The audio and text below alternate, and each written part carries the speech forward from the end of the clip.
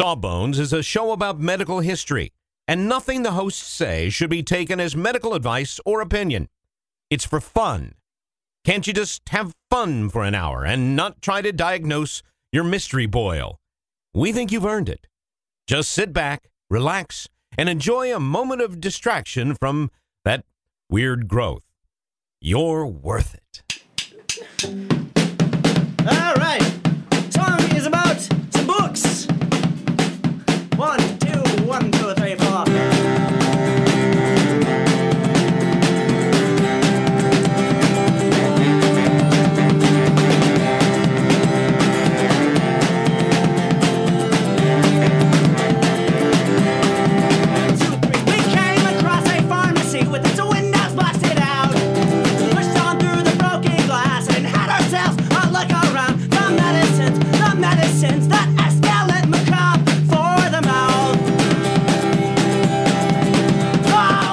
Welcome to Sawbones, Marital Tour, Misguided Medicine. I'm your co-host, Justin McElroy. I'm Sydney McElroy. Sid, I am getting excited. The high today is 70, and it's going to be in the 80s through the weekend. And you know what that means.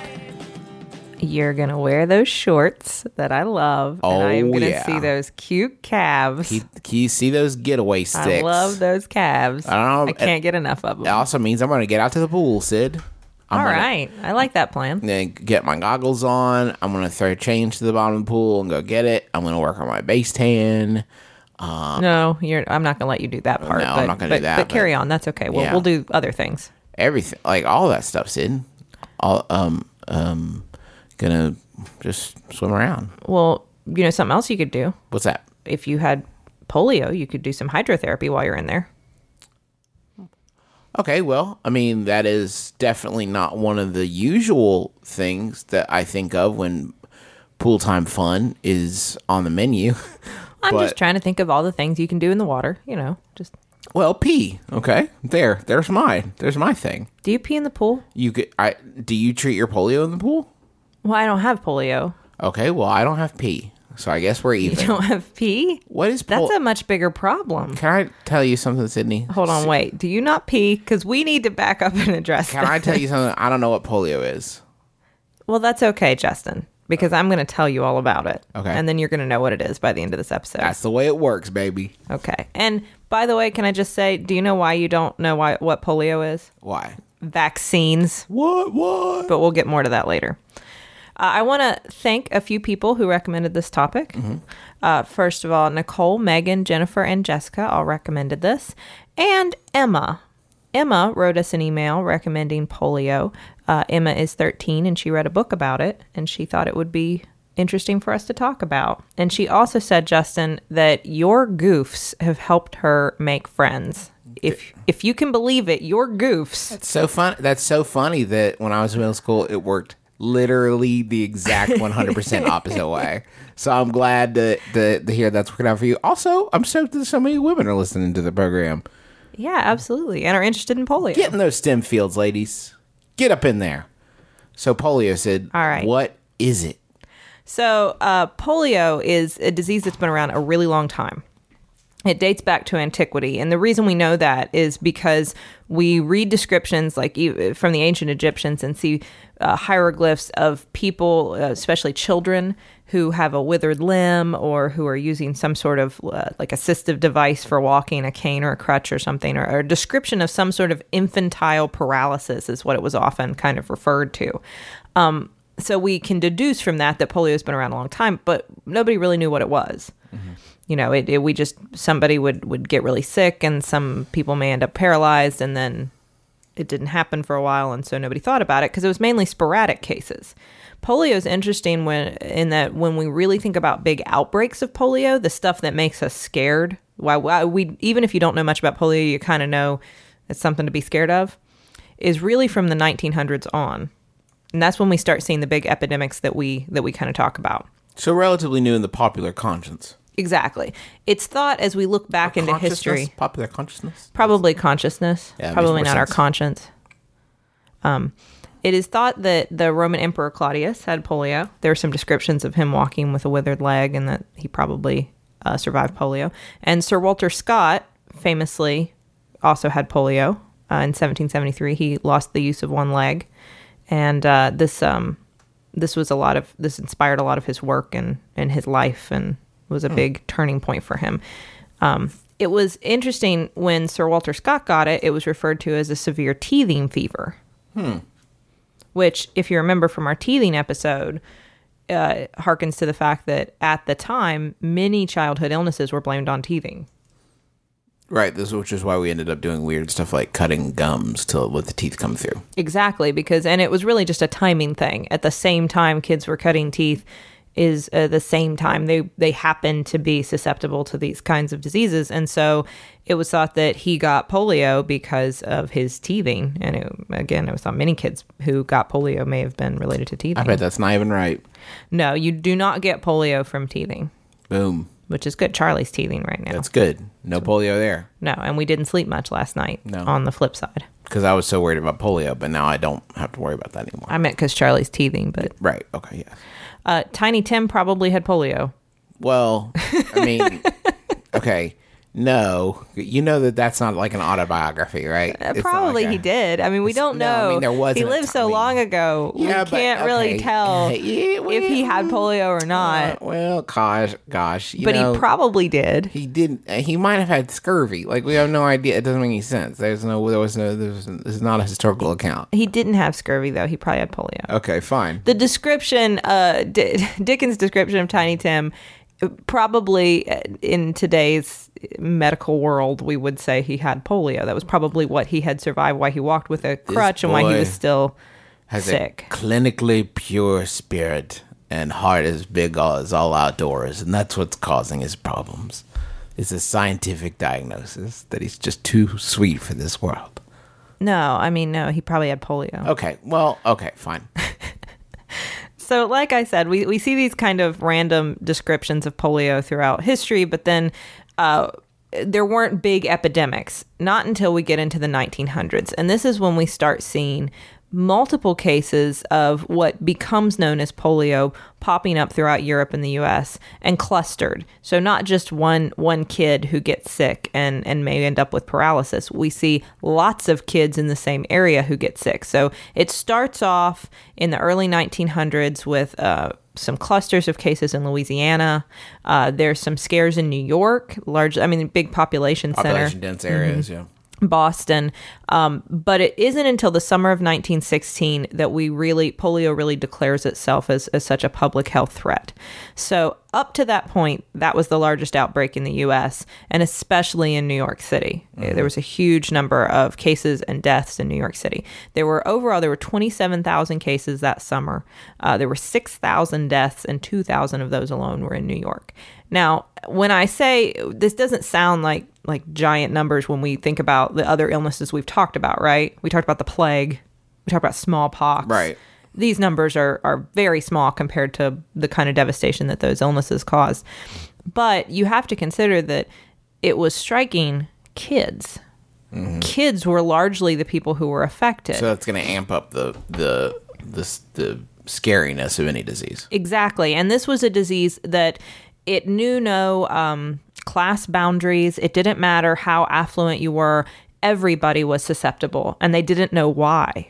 They knew it came in the summer. We've started to figure that out. We had more outbreaks in the summer.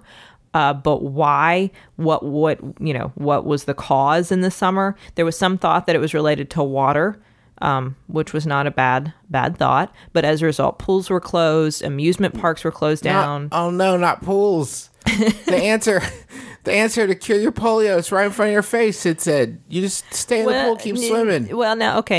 Hold on. The one it doesn't cure polio. Effective treatment for polio, and you've closed it. Okay. You maniacs. No. See, you don't know. No, don't say those things. But no, at the time, pools probably were a way of spreading. No, they certainly were. I should say probably. They definitely were a way of spreading polio. We'll talk a little bit about the polio virus, and I'll explain why. But pools were closed, amusement parks were closed, beaches were closed. Everybody stayed away from public water fountains with the thought that if it had something to do with water, let's just stay away from water. People scattered from New York City, especially that summer of 1916. They just fled to all the mountains and the surrounding areas to try to get away, to go hide in their I don't know, their log cabins, wherever people go hide from disease. Yeah. This has happened a couple times on our show where there are a bunch of people in New York City and then they all flee to other places. Yeah, it's an odd phenomenon. You know, that's actually the only reason that people live in New Jersey.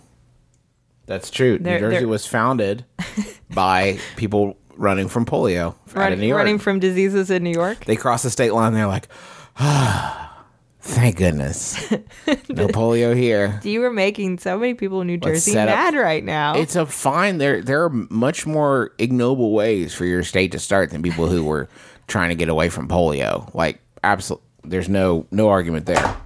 I mean, I think all things being equal, our state probably had a better origin. Just saying.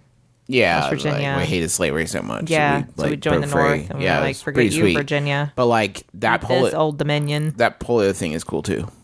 Yeah, I mean, okay. Not I mean, polio is not, you know what I mean. Yeah, that's not real, but it is a fun.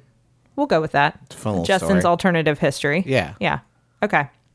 If you had someone in your home that had polio, your name and address was going to be published in the paper. Oh no! Yes. So that you would know who had polio and where they lived and stay away from them. Oh no! The people were quarantined in their homes with the whoever had polio within their family, and there were signs that were put on in the windows, like a little sign that you had to put up, that a cardboard placard that said someone in this home has polio. So kind of like Publishers Clearinghouse, but rather than bringing you an oversized check, they're bringing you wood to board up your home, so you're stuck there. Exactly, and if you took the sign down or tried to evade the authorities, I think they would just fine you. I don't think they would throw you in jail, but they took it very seriously. Nobody understood, how to avoid polio, so they just kind of locked away anybody who had it.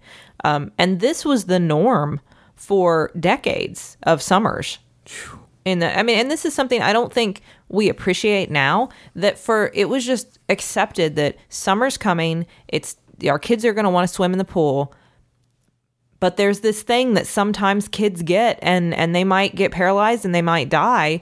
So we don't know how to stop it. We don't know what it's linked to. Well, that's got to put a damper on the end of the school year excitement, right? Hey, Ricky, are you excited about school ending? Yeah, I'm pretty pumped. I just hope I don't get polio. This would be a really good thing. I like to encourage people talk to their grandparents, because I don't think people appreciate in our culture the elderly enough. Must have been terrifying. Talk to your grandparents about this.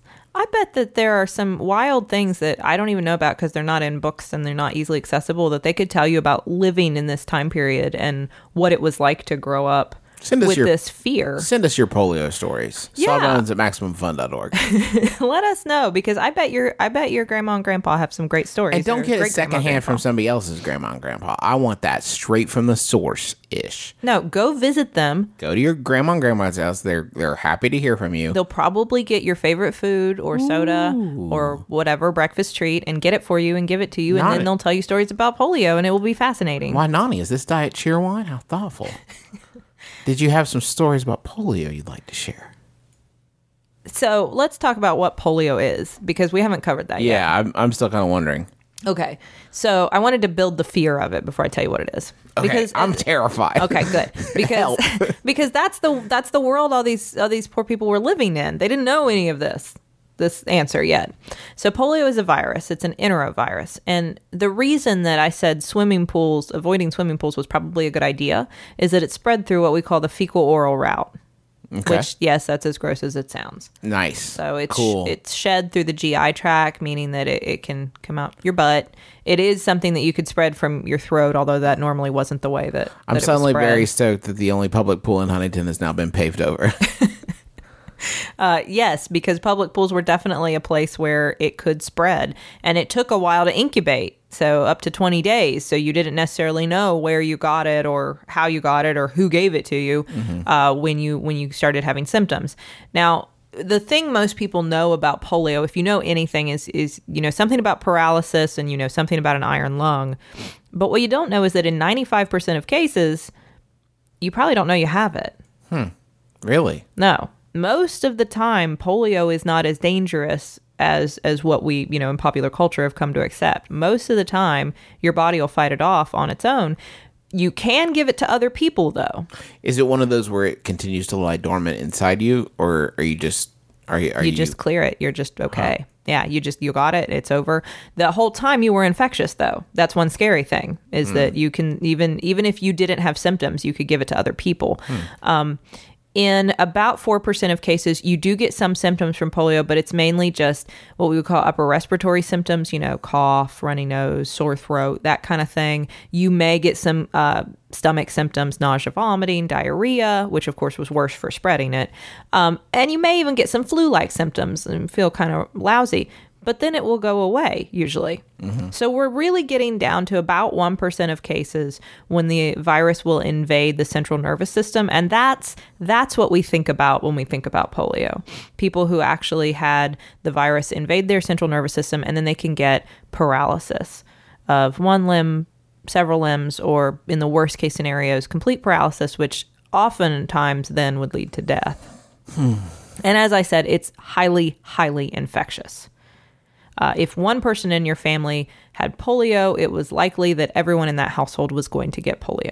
But I imagine that this started to get better as we made sanitation better, right? This is a weird case where as sanitation improved, this is actually probably why we see the big outbreaks and why as time goes on from the first outbreak in 1916 to the worst of them in the 1950s, as we move forward, the outbreaks get more deadly. Because improved sanitation meant that the age that people were getting polio started getting older. Now, this is interesting about polio. Most cases initially were among infants, and they actually had a lower incidence of causing paralysis in infants. Babies were more likely to get sick, and then get better.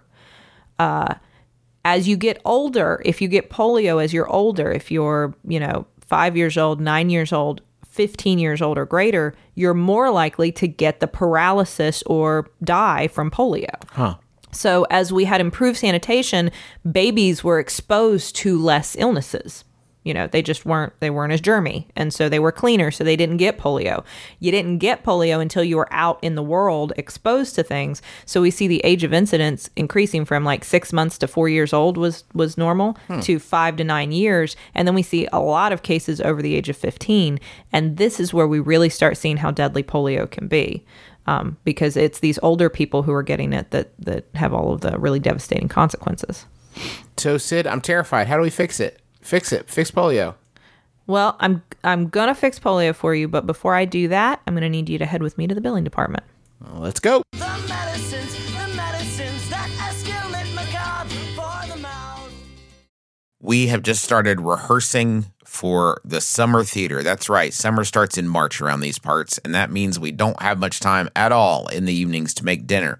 But we will not be just consuming Wendy's, although there will be some Wendy's consumed, but we are going to have a little extra help with Factor, which delivers ready-to-eat, delicious meals right to your door, and not like junky stuff you get out of the freezer aisle, whatever. This is real, high-quality, chef-crafted stuff that in 2 minutes you're ready to eat it. I'm talking about some Southwestern-style turkey and mac. I think this week I'm going to be enjoying a shredded chicken taco bowl. Is part of my plan. But they got fancy stuff. Listen to this. Where are you going to get this truffle butter filet mignon? I mean, seriously?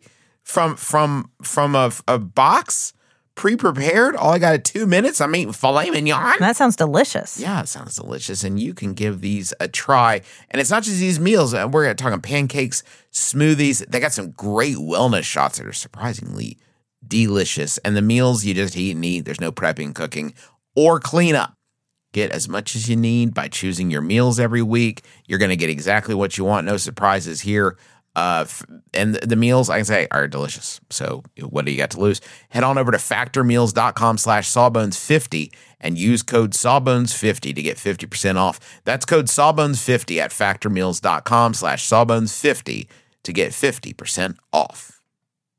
Sydney, you know how you're always saying that you'd like to build a Justin McElroy fan site full of all your favorite quotes, clips, videos, and hunky pictures of beloved podcaster Justin McElroy? I don't remember. Well, there's no need to wait any longer, Sydney, because Squarespace is going to make it easier than you could possibly believe to make a website all about your favorite hunky podcasting superstar. I don't think I was going to. Squarespace, what is it? It's a tool. Think of it as the palette of a web design artist. But you don't have to be a web design artist. You could just take stuff off the palette that is created by real people that know what they're really doing and put it from the palette onto the easel. The metaphor is broken down. Basically, you're going to be able to create great looking websites that have fantastic customer support and help you unlock your creativity and do whatever you want to with your small business or podcaster obsession. You can sell products. You can post your videos. You can share your stories about how Justin has shaped your life and is also a fantastic father. Folks, you got to stop waiting to make your Justin McElroy fan site. Go to squarespace.com/sawbones for a free trial. And when you're ready to launch your Justin McElroy fan site, use offer code Sawbones to save 10% off your first purchase of a website or domain. Okay, so cure polio. All right, so it's 1952, and we're in the worst outbreak so far in the U.S. There are over 57,000 cases, over 3,000 deaths, over 21,000 people are left paralyzed as the result of this. Yikes. And, you know, in general, nobody knew what to do. And as I said, as the age of incidence starts increasing, the population becomes less immune because people aren't getting it as early. So then it becomes more devastating. So basically, this was a situation where we didn't know what to do, so we tried everything, right? One popular treatment for a while was to apply electricity to the legs. Kind of a little wake up, like a little electric pinch. I like to call that the Dr. Frankenstein treatment. Come on, legs. Just wake up. Wake up.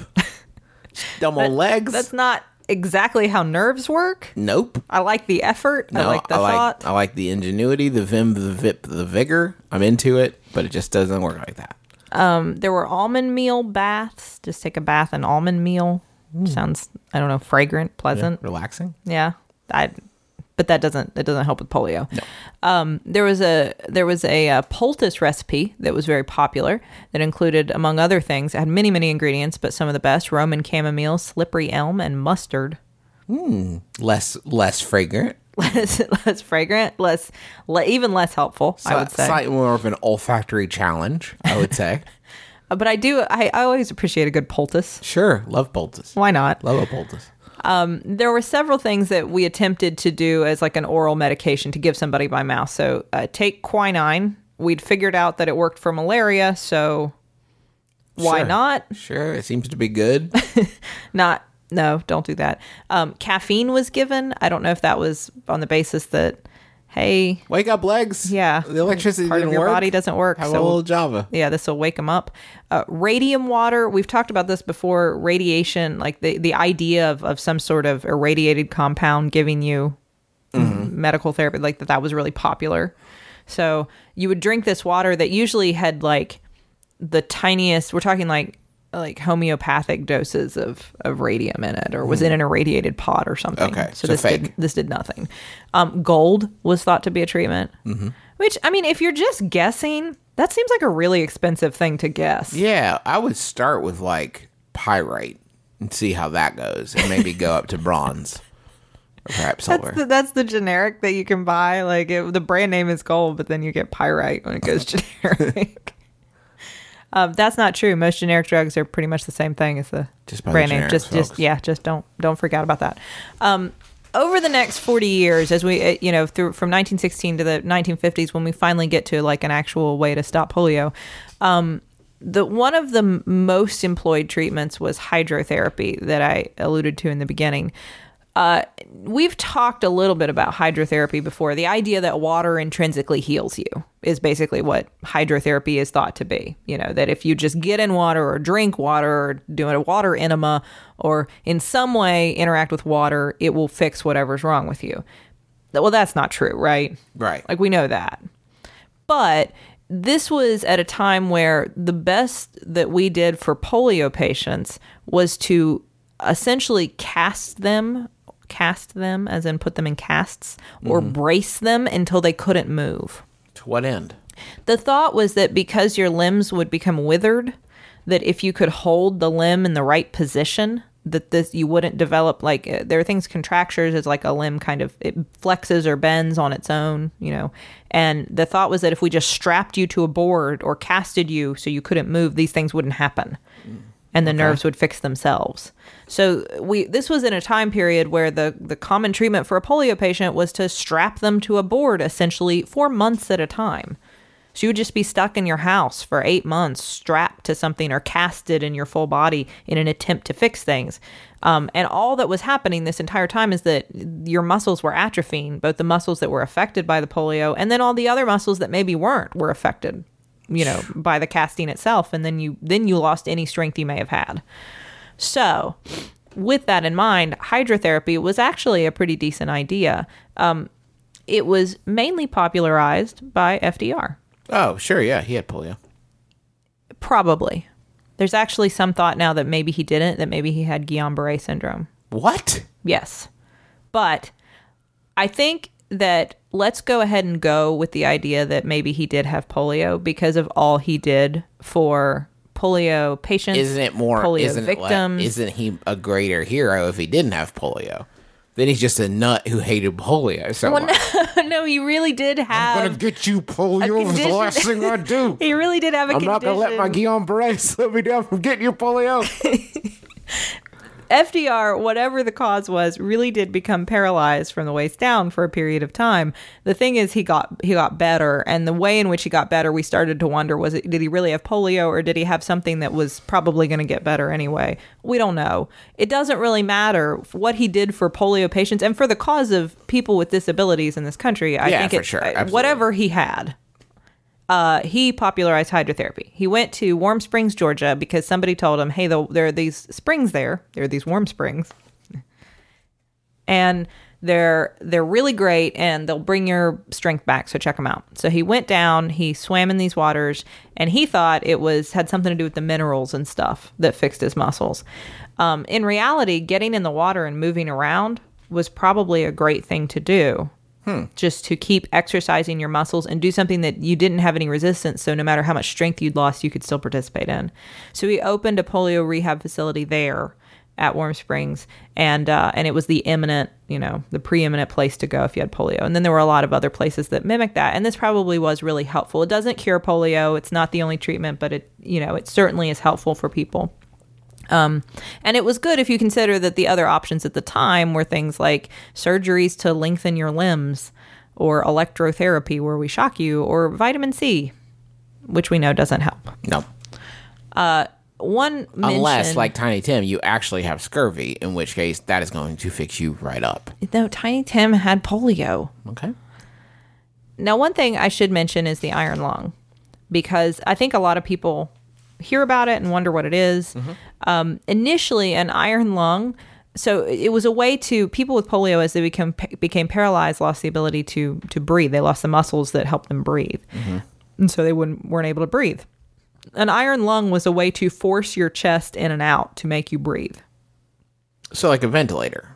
Except it was external. A ventilator now is like a tube that goes down your throat and breathes for you. So it's more like it treats you like a big squeezy toy. Yes. Okay. Yes, exactly. I'm with you. It was initially an electric motor hooked up to 2 vacuum cleaners. Cool invention. And if you can Google pictures of this, you're laying in a giant metal, it looks like a coffin. Yeah. With your head sticking out.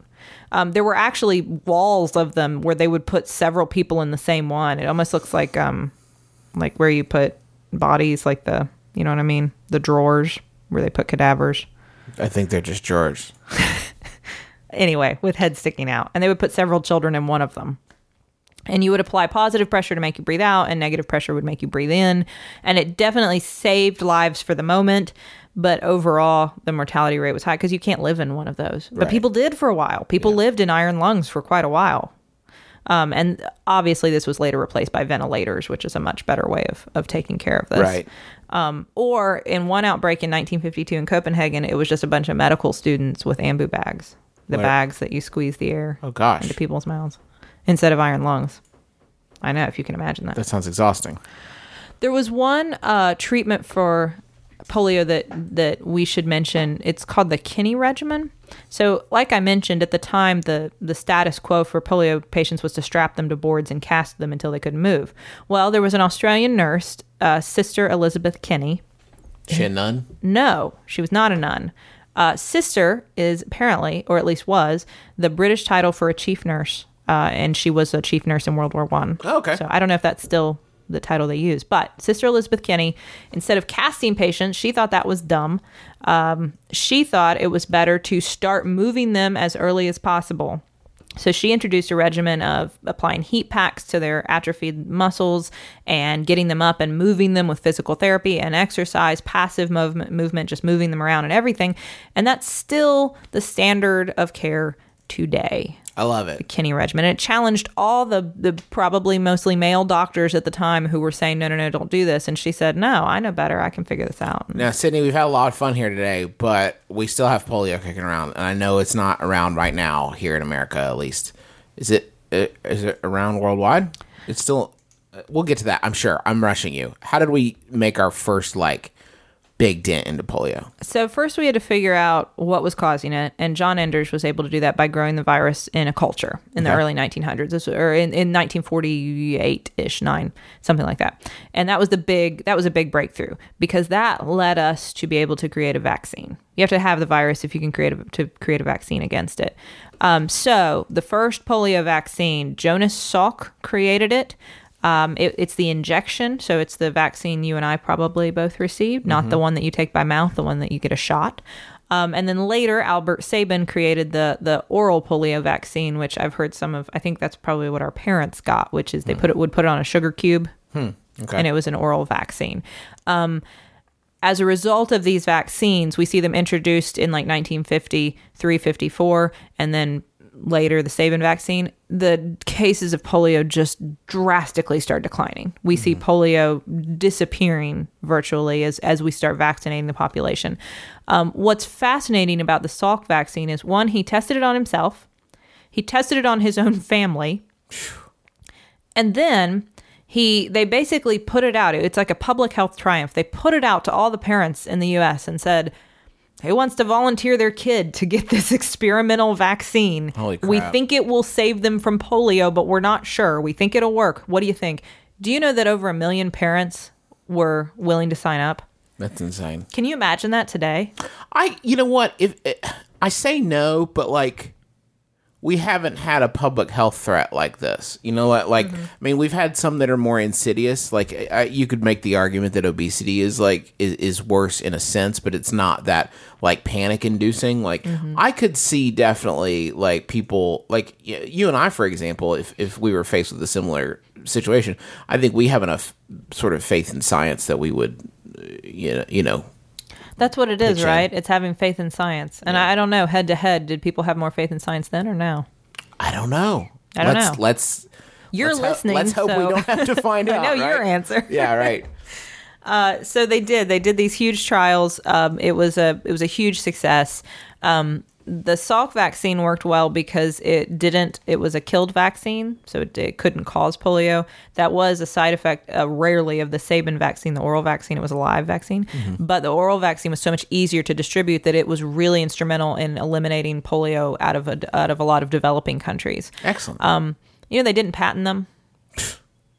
That's great. Yeah. Actually, Jonas Salk's response when he was asked if he would patent it was, "You can't patent the sun." Oh my God, I'm going to cry. I know. Oh my God, I'm going to cry. I am going to cry. A lot of the vaccine effort to get it out and vaccinate all the kids was funded by the March of Dimes, which we're familiar with. FDR was instrumental in this effort in creating public awareness of of polio, the importance of the vaccine, the cost, both in physical loss of ability and money in treating people with polio and long-term rehabbing people with polio. And he changed the way that we look at public health and people with disabilities forever,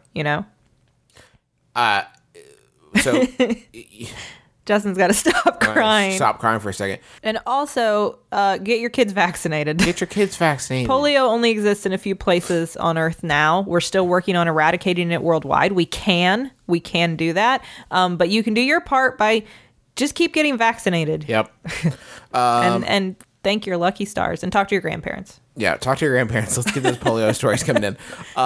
Thank you so much to the Maximum Fun Network for having us as a part of their podcast family. There's a ton of great shows you can go listen to. Jordan Jesse Go, Lady to Lady, One Bad Mother, Stop Podcasting Yourself. There are many for you to enjoy. My brother and me. Thank you, dear. You could listen to the Adventure Zone. It's a D&D podcast I do with my brothers and my dad. My wife doesn't listen, but maybe you could. Maybe you'd like it more than she might. I don't know. I mean, it's I don't. Okay, you listen to it and let me know if you like it. And we're on Twitter at Sawbones, and we each have our own addresses. I'm at Justin McElroy. And I'm at Sydney McElroy. SYDNEE. And thanks to the taxpayers for letting us use their song Medicines. They're the taxpayers on Twitter if you want to go thank them and then buy their music, and I'm sure they would appreciate that. They're a DIY punk band, so I'm sure they'd appreciate a little extra cash in their pocket. And that's going to do it for us. Until next time, we have a medical issue for you. Till next Wednesday, I'm Justin McElroy. I'm Sydney McElroy. As always, don't drill a hole in your head.